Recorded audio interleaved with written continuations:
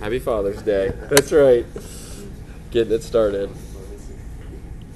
Well, this morning you'll see we're starting an 11-week series on the subject of stewardship.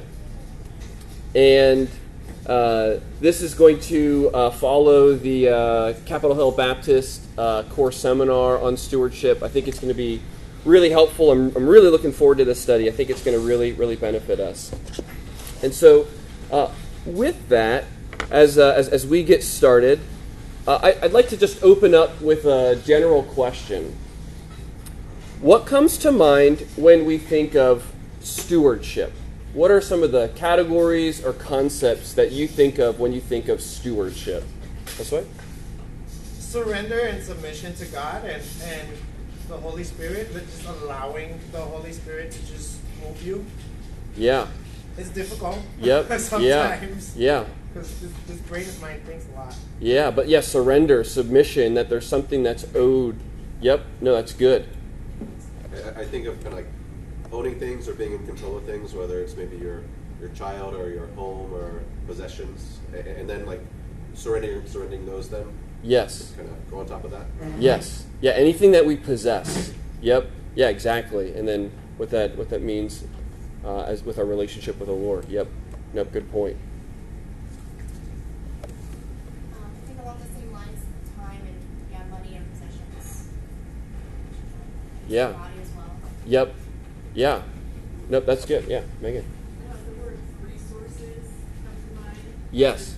Like all of those categories.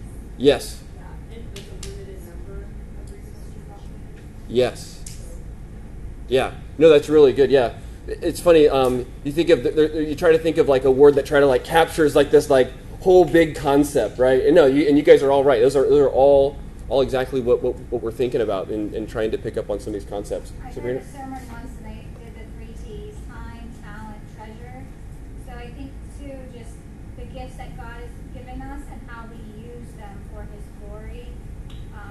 So that rather than the one who just sowed it in the ground and left it alone. Yes. That we're multiplying and doing what we can. Yes. Nope. That's a really good point. And we're actually going to go to that parable about sowing in the ground. So that works out. Thank you for that transition. Yeah. It was almost coordinated.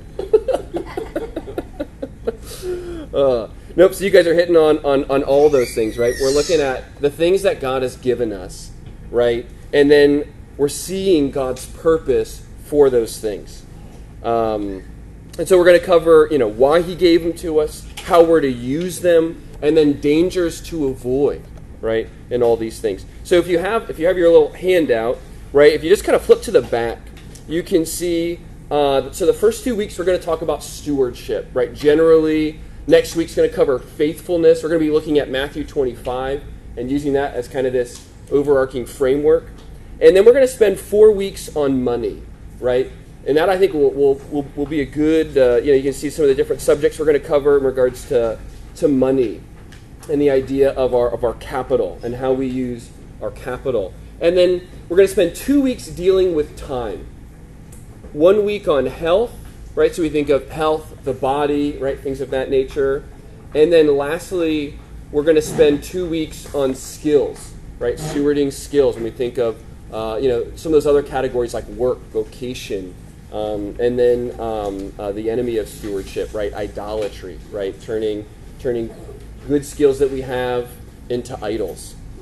So I'm really looking forward. I think this will be a really good study. It'll be encouraging to us and strengthen us in ways to help us honor the Lord with all that He's given us. So with that, I'd like us to just think of why should we attend this seminar? Like, why go over this class? And here's 2 simple reasons as we get started. So first, our money, health, time, and skills are often wrongly assumed to be unrelated to our spiritual life, right? So sometimes there's this artificial dichotomy, right? This separation that happens when we think of money, body, health, work, time, skills, right? All those things we're talking about are resources, right? And we kind of think of them as like this separate category, and then we think of our spirituality as like Bible reading, devotions, going to church, right? And it's like we have this and we start to develop this chasm between the two, right? And right, like when was the last time you heard someone confess sin for misusing their health, right? Or misusing their skills, right? It's just you know it's something that I think we don't think often of is really trying to integrate these together. And then secondly,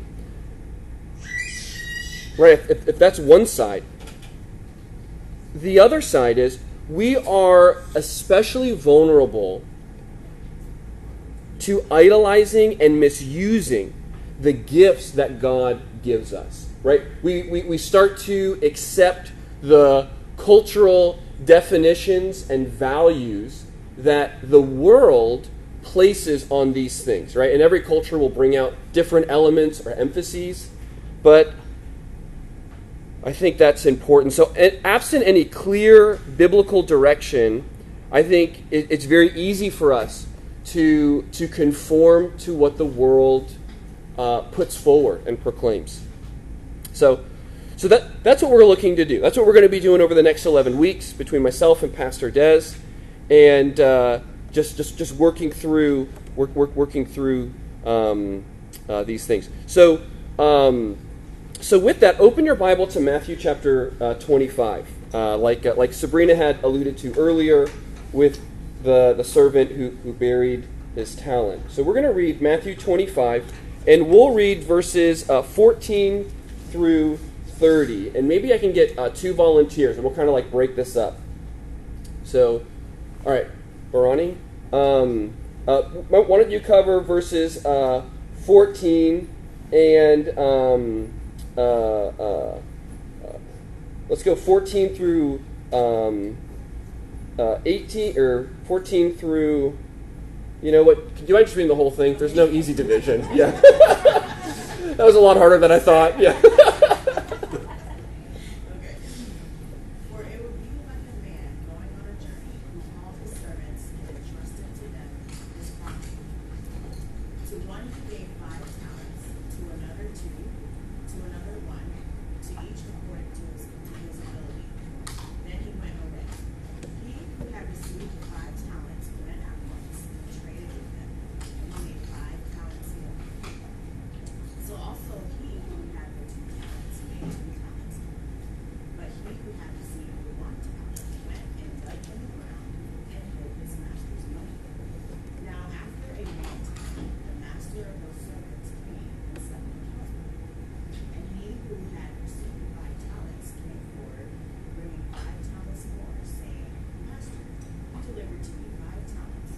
Here I have made 5 talents more. His master said to him, Well done, good and faithful servant. You have been faithful over a little. I will set you over much. Enter the joy of your master. And he also who had the 2 talents came forward, saying, Master, you delivered to me 2 talents. Here I have made 2 talents more. His master said to him, Well done, good and faithful servant. You have been faithful over a little. I will set you over much. Enter the joy of your master. He also who had received the 1 talent came forward, saying, Master, I knew you to be a hard man, reaping where you did not sow, and gathering where you scattered no seed. So I was afraid, and I went and hid your talent in the ground. Here you have what is yours. But his master answered him, You wicked and slothful servant, you knew that I reap where I have not sown, and gather where I have scattered no seed. Then you ought to have invested my money with bankers, and at my coming I should have received what was my own interest. So take the talent from him and give it to him who has 10 talents. For to everyone who has more will be given, and he will have abundance. But from the one who has not, even what he has will be taken away. And cast the worthless servant into the outer darkness, and that place will be weeping and gnashing of teeth. All right, excellent. Yeah, thank you. So let's just do a quick context and interpretation of this parable, and then and then we'll kind of start building on this framework. So the context of Matthew chapters 24 and 25 is the return of Christ and the understanding of the kingdom of God. And in this particular parable of Matthew 25, it's emphasizing what readiness looks like. So right before that, in Matthew 25, in verses 1 through 13, you have the parable of the 10 virgins. 5 are ready, 5 are not ready, right? When the Lord returns. And so then Matthew 25, verses 14 through 30 is answering, what does readiness look like? And so Christ is leaving his disciples, right? And this parable is going to emphasize for us, this is what it looks like in the kingdom of Christ's redemptive reign, or Christ's rule over his redeemed people until he returns, right? And so if you were to think of like one word to categorize this, it's going to be faithfulness, right? We're going to cover this idea of faithfulness next week as we think of stewardship, being entrusted with something. And so this idea of the kingdom of Christ's redemptive reign, or Christ's rule over his redeemed people, this is important. And when we think of the kingdom of Christ, there's two aspects that I want to highlight for us before we really kind of get into this. And one is creation, or we think of like creation rules, or the mission associated with creation. And then secondly, we think of the mission given to the church, right? We think of these two things together. And when we think of Christ's redemptive kingdom, right, just like it says, in Matthew 25:14, when it says, for it, to refer to the kingdom of God. The kingdom of God includes creation roles and understanding for individual Christians. It's a part of our mission, and the church organically. Or when we say the church organically, we're referring to the members that make up the church, and that's in contrast to the idea of the church as an institution, right? Officers and such. So this idea of stewardship, mission's tied in, right? Because mission helps answer the question, what are we left here to do? What are we to be faithful concerning? And so we are to be good stewards of what we have been given and with the mission we have received. And so the goal of this morning's study in our intro is not so much to examine stewardship with just a focus of the mission of the church as an institution and just looking at it through that lens, even though that is helpful. It's more with a focus on the mission of individual Christians, or the church organically, right, comprised of each individual member. So we have stewardship and mission, right? And so if we were to think of it, thank you guys for the whiteboard. Yeah, this is dangerous. Yeah, you might not see me again. So when you think of mission, right, we want to think of it in at least two senses, right? So we have one is going to be, right, Genesis 1, right, the original creation commission, or what some have called the cultural mandate, right? And then we can think secondly, right, we're just going to use really, really like big, overarching, right? We'll think of the Great Commission in Matthew 28, right, as it relates to the church, and then as further defined and specified as we work our way through the New Testament. So it's these two things that help us understand our mission, right? And so first, let's kind of talk about the cultural commission, right, that God gave in the garden. And so in Genesis 1 and 2, God commissioned his images to marry, have children, fill the earth, subdue all aspects of this world to their regal or kingly reign. We have cycles of work and rest, and in so doing, bring glory to God in every facet of life, right? Every facet, farming, society, relationships, business, technology, all of that to be cultivated and bring God glory, right? But we know the rest of the story, right? That didn't continue on its proper trajectory, right? Sin entered, right? We have in Genesis 3, with the corruption that came from sin, we have the curse, right? And so the curse has affected this cultural mandate from Genesis 1. And now things are corrupted. But nevertheless, these good things still exist, right? Like marriage and business and work and rest, etc. And then we get to Genesis 9, right?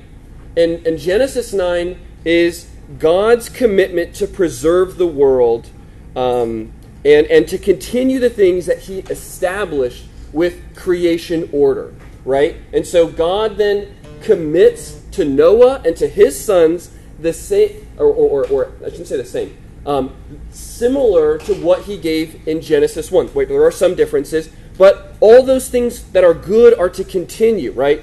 Marriage, child rearing, work and rest, right? All of that, all aspects of life to be done for the glory of God.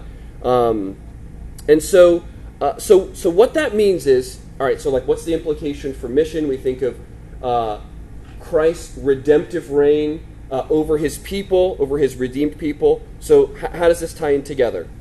So creation and the roles and mission and or if you will, ordinances that were established in creation continue on in the church, right? And so like just as an example, right, simple example, we see Paul in writing to the church in Ephesus in 1 Timothy 4, and he rebukes those who forbid marriage, right? So there's this tying back. So these things that are good, assumed in creation, perpetuated under God's commitment with Noah, are to continue even in the church.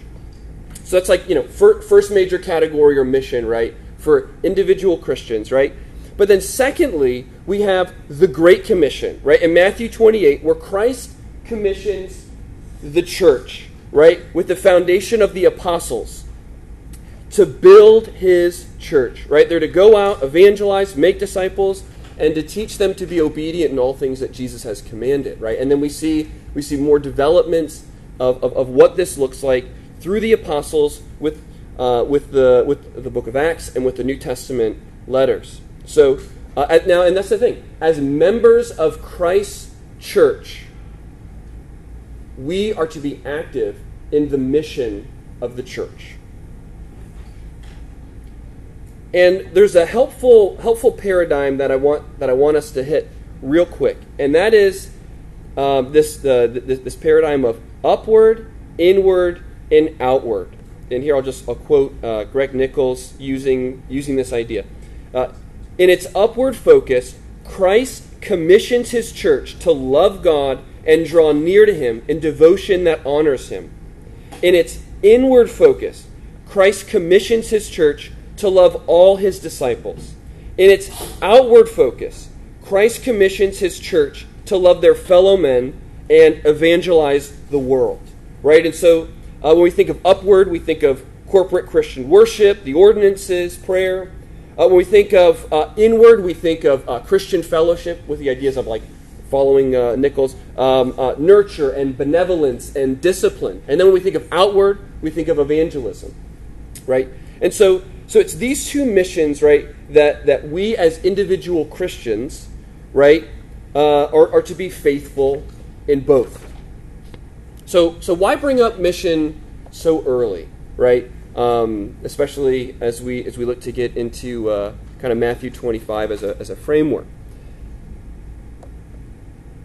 There can be an imbalance when we think of stewardship as it relates to our responsibility.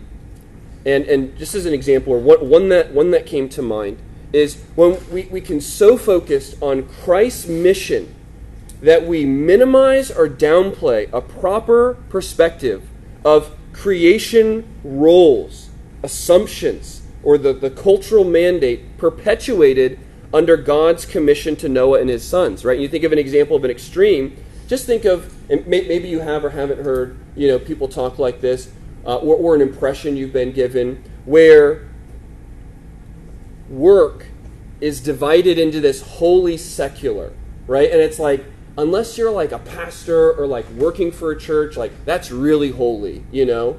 But if you're not, it's kind of like, well, I've got like a secular job, right? And you see this like distinction that's made between the two, you know? And any other form of work is kind of this like subpar. Well, it's like, well, you got to make ends meet, and you know, I'm glad you do that, you know. But you know, one day you might get to the spiritual level of a minister, right?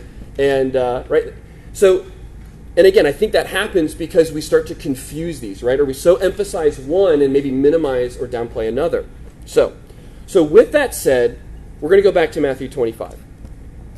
We're going to use Matthew 25, right? To use it really kind of like more broadly to help us understand this idea of stewardship, right? And the idea of stewardship is this.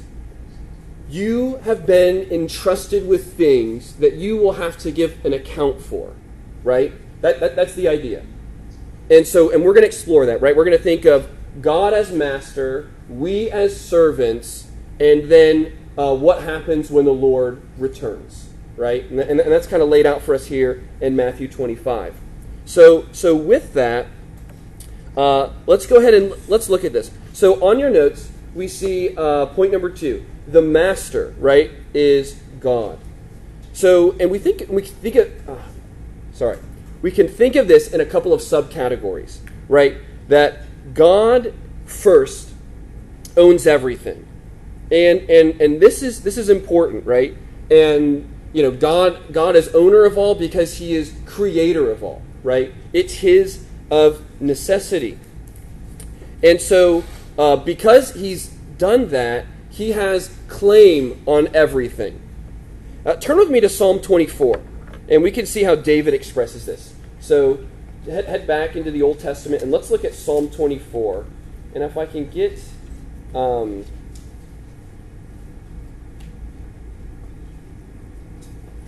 All right, Psalm 24.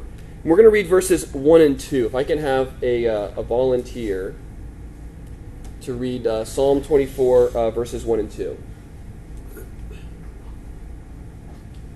All right, Jose. The earth is the Lord's, and all it contains, the world and those that dwell in it. For he has founded it upon the seas and established it upon the rivers. Yes.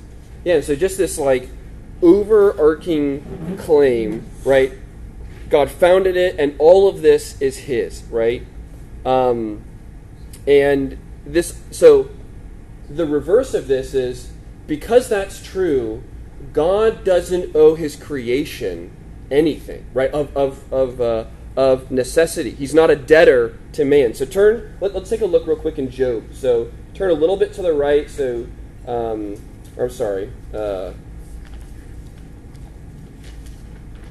to the left. Jeez. Apologies there. All right, so Job chapter 41, and look with us at verse 11. And we'll have someone read Job chapter 41, and let's read verse 11.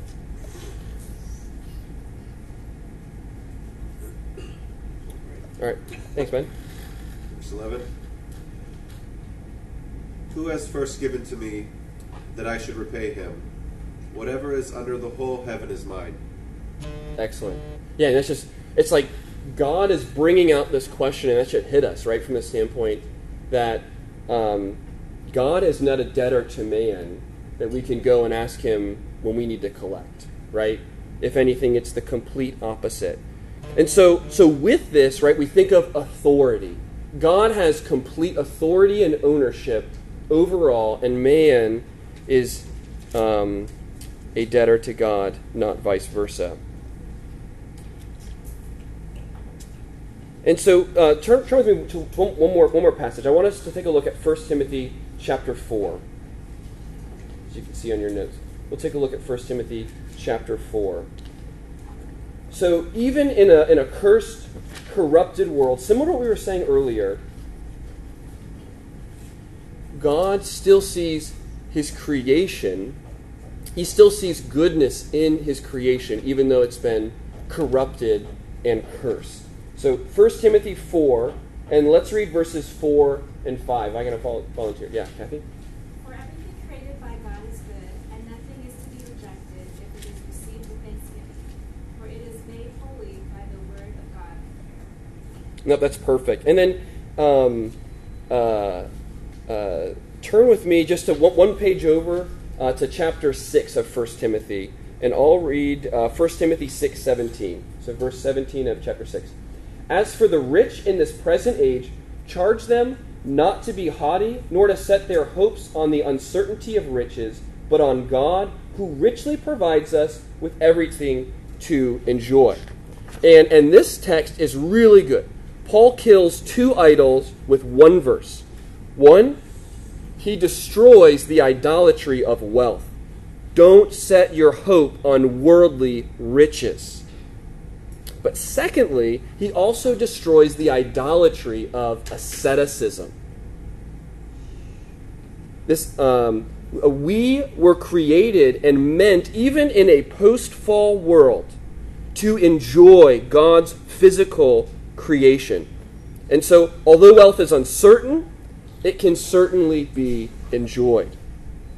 Right? And you almost think of how sometimes there's this tendency, again, going back to what we said earlier, right, where people associate asceticism and maybe, if you will, like the poverty gospel, right? Unless like you got holes in your shirt and you don't have any money in your pocket or your bank account, right, then you're not holy, right? Because that is the real call of Christ, right? It's basically to have nothing at all, right? And really, this asceticism is not following the biblical mandates of things like self-denial or proper stewardship and submitting under Christ's lordship, right? So the bottom line is this. God owns everything. He owes nothing, and all that he made is good and to be enjoyed as such. So, from another sub-bullet, God gives people their wealth, abilities, time, and spiritual gifts. Right? And similar to what we talked about, right? This all, again, it goes back to Genesis 1, right? God's creator, therefore it's all his, and it comes from him. But turn with me to 1 Corinthians chapter 4. There's just a way that Paul really words this well. And this is a very helpful verse to help us appropriate humility. So look with me at 1 Corinthians 4, and let's look at verse 7. And if I can have a volunteer to read verse 7. 1 Corinthians 4, verse 7. For who sees anything different in you? What do you have that you did not receive? If then you received it, why do you boast as if you did not receive it? No, excellent, right? Yeah. What do you have that you have not received? Yeah, just the weightiness of that, right? You're like, man, how do I live life like that? You know, where it just completely strips you of self-attainment. Look at what I've done, right? Just that's powerful, right? Lord, help us to incorporate this into how we view our money, our family, our education, our abilities, right? And David recognized this, right? In 1 Chronicles 29:16, when the Israelites, they personally gave to the building of the temple. And then here's what David prays in response to God. All this abundance that we have provided for building you a house for your holy name comes from your hand and is all your own. Right? We see that connection, right? That working out in faith. And so one other point I think is important to make that we see in Matthew 25. God gives different amounts to different individuals, and there is no wrong in this, right? There is no wrong in the differences given to individuals. And the issue is not how much we necessarily have been given, but how faithful we are to what we've been given.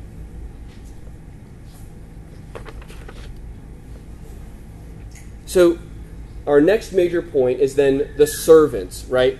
Who are the servants, right? Well, that's us, right? That's people. And so that second major bullet under our point on servants, we don't own what we own. And this is really hard for our heart to get around sometimes, right? It's very easy for us to boast, to become arrogant, right? For pride to creep in. It's very easy for us to lean on or instinctively think, I've earned it and it's mine, right? Don't tell me what I should do with it. And this, sadly, I think keeps many people from following the Lord, right? You think of the example of the rich young ruler who had great wealth. And it was when he was confronted by Christ with his lordship that he didn't want to submit, right? He didn't want to lose what he thought he owned. Yeah, and that's a reality, right? And you think of so we think of this, right? When we realize that what we have isn't ours with a proper mindset, a huge burden is lifted from our shoulders. And it's a burden we were never meant to carry. God gives us what we need when we need it, right? And that is trusting the Lord in His sovereignty. Now, there are ways in which this principle can be abused through laziness, right? But when we really think about this is very freeing, right? We are simply stewards, and the Lord is the one who gives, and the Lord is the one who takes away. All right, and just there's a really helpful little illustration, right, from his book Desiring God, where Piper talks about someone who walks into an art museum empty-handed, and as he's walking in the rooms, he's taking pictures off the walls. He's just like putting them under his arm, right? Going to the next room, starting to build a little collection, right? And then he's confronted. What are you doing? And this individual replies, I'm becoming an art collector. But when he's told that the pictures aren't his and that he won't be able to take them out of the building, the person replies, sure they're mine. I've got them under my arm, right? He has mistaken possession for ownership. And so we fall into the same type of mindset, right? Where what the things that we possess now, we can think or treat them like we own them. Like we have ownership. And what a temptation that is. So in our next, our sub-bullet, bullet B, we're only stewards of what we have been given, right? So we have been entrusted with another's wealth, and then we are charged with the responsibility of managing it in the owner's best interest.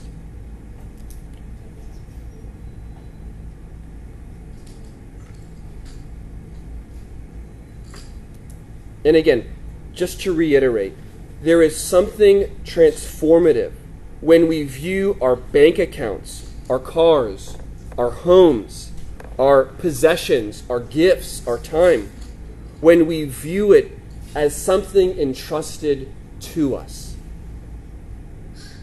All right, so before we go on to our next section, any questions or any comments up to this point? Yeah, sorry. Well, what I'm getting is that, like, okay, the idea of work and faith, this has always been an argument throughout my life, and I kind of figured it out. Work is inevitable. It's an inevitable part of being man. And faith like somewhere in the Bible says, well, faith without work is dead. And so it does cause for some confusion, but your work is supposed to be a demonstration of your faith. Because Yes. work is ultimately inevitable. Yes. But well, the part that I didn't that I didn't gather until now is the laziness part, burying your gifts, the things that you were given. So that's totally new to add to that concept. No, absolutely. No, you know what's funny? Just like Sabrina gave us a perfect bridge to Matthew 25, you've given me a perfect bridge to our next segment. So I just want to thank you for that. Yeah, this is working out super well.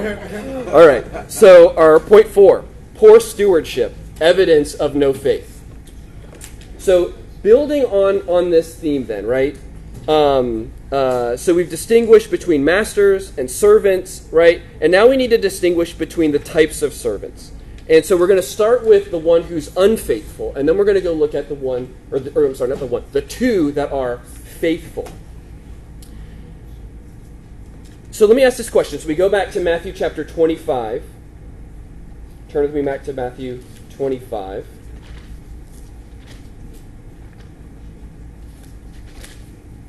Matthew 25, and we're looking at the unfaithful steward, right? So we're looking at verse 24 down, right? So what did the unfaithful servant do that was lazy and wicked? Right? So what did he do with his master's money? He hid it. Yeah, he buried it. Exactly. And why did he do this?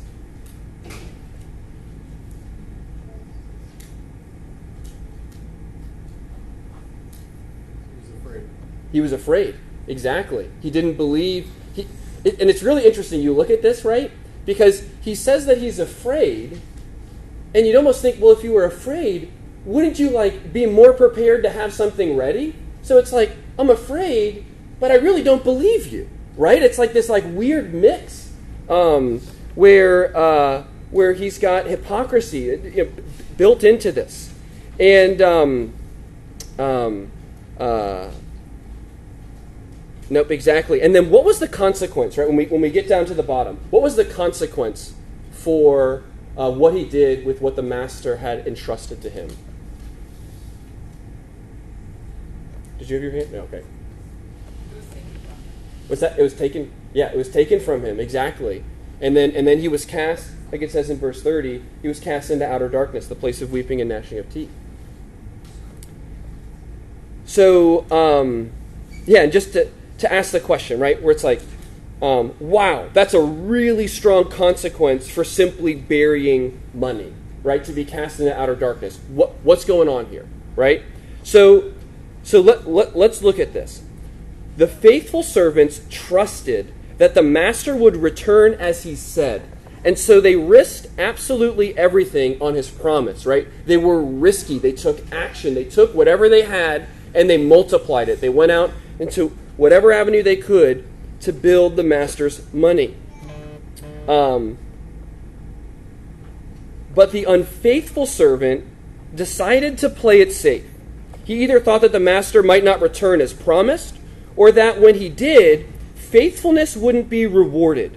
He possibly feared that if he was active in multiplying his master's money, he may lose it in a bad business decision. So he hedged his bet. He reduced his risk by burying the talent and doing other things with his time. But as we know, misusing God's wealth is equivalent to stealing from God. But the faithful servants, they trusted their master's word and his goodness. But the unfaithful servant had faith in neither, right? And like Jesus said, you cannot serve both God and money in Matthew 6:24. And so I think for some, they may think that they can play both sides and please both masters. That they can have two masters, right? But there is no middle ground, right? Well, we will either love the Lord or we will not. There are only two ways. and this unfaithful servant did not have an active faith. In other words, he was not a Christian. And so what we learn from the unfaithful servant is that what we do with our money, our ability, our spiritual gifts, our time, our social capital, right? All that we have been given from God, that is to be used. And its use or a lack thereof is an indication, right? It's a pointer of whether or not we have saving faith. Faith in God's promises and faith in God's goodness. Right? This parable isn't about being a semi-Christian, right? This like third category, right? Non-Christian, Christian, semi-Christian, right?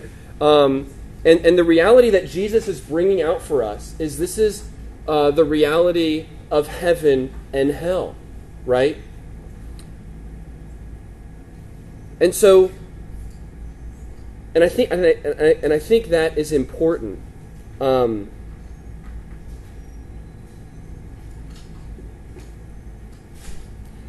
That's why this class isn't about stewarding some of our money, right? As if it's like, well, I give so much to God, and then basically I go and do whatever I want with the rest of my money, or stewarding some of my time, right? Or my health, or anything else of that matter, right? Where it's like we kind of put them in two separate categories. No, the Lord owns them all, and we must trust the Lord and be active with all that He has given us to bring His name glory through Jesus Christ.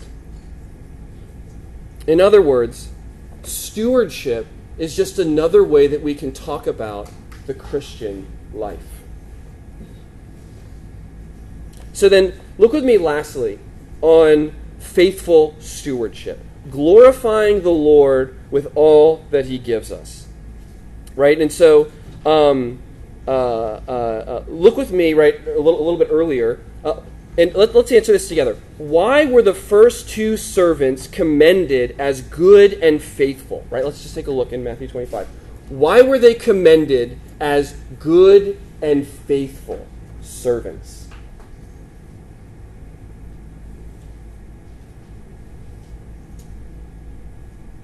What does Jesus say here?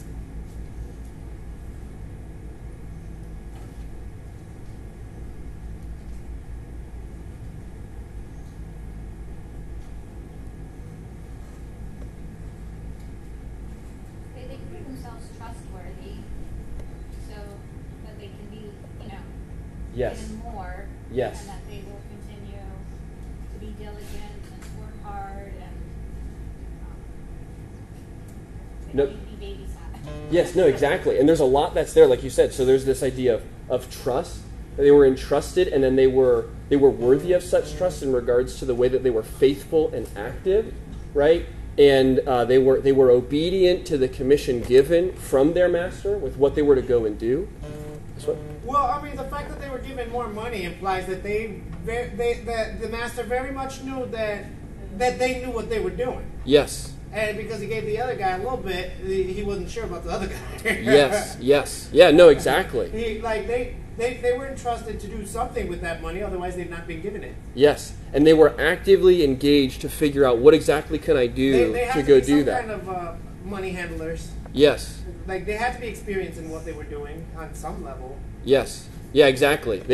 Nope. I think that's a fair point. And so, I think for the sake of time, what I want us to at least look at with the faithful stewards is, at least one motive for faithfulness and stewardship. And we think of who it is whom we serve, right? The God whom we serve. He didn't merely teach us what to do with our wealth like a prophet, but He showed us. He demonstrated in love. Like Paul says in 2 Corinthians chapter 8, verse 9, "For you know the grace of our Lord Jesus Christ, that though He was rich, yet for your sake He became poor, so that you, by his poverty, might become rich. Right? Jesus humbling himself as the suffering servant, and us, through our union to Jesus by faith, become inheritors of everything that Jesus has. We become co-heirs with Christ. How does that motivate stewardship and how we think of money and everything else? We think of that from redemption, right? We think of, what did Christ do for us? What was his willingness, right, to go and accomplish for our benefit, for our good? And so we're just coming up at the end of the hour. And so with that, I think Matthew 25, I think, has been a really good introduction. Pastor Des will hit next week on this idea of faithfulness as stewards. But I think as we come back, we want to think about that, right? That mission is tied into stewardship. And not only mission, but also when we think of all that God has given us, right? And then using that to bring honor to his name through the power of the Holy Spirit. So with that, let's pray and thank the Lord. Father, we do rejoice and thank you for this time to engage with you through your word. And we pray that you would give us strength through your Holy Spirit to continue to grow in obedience to you as stewards. We know that, Lord, we all have areas of faithlessness, that we all have areas of maturity and growth where we want to better honor you with all that you give us. Please give us grace and strength through your Holy Spirit to honor you and put Jesus on display with all aspects of who we are. And it's in his name we pray. Amen.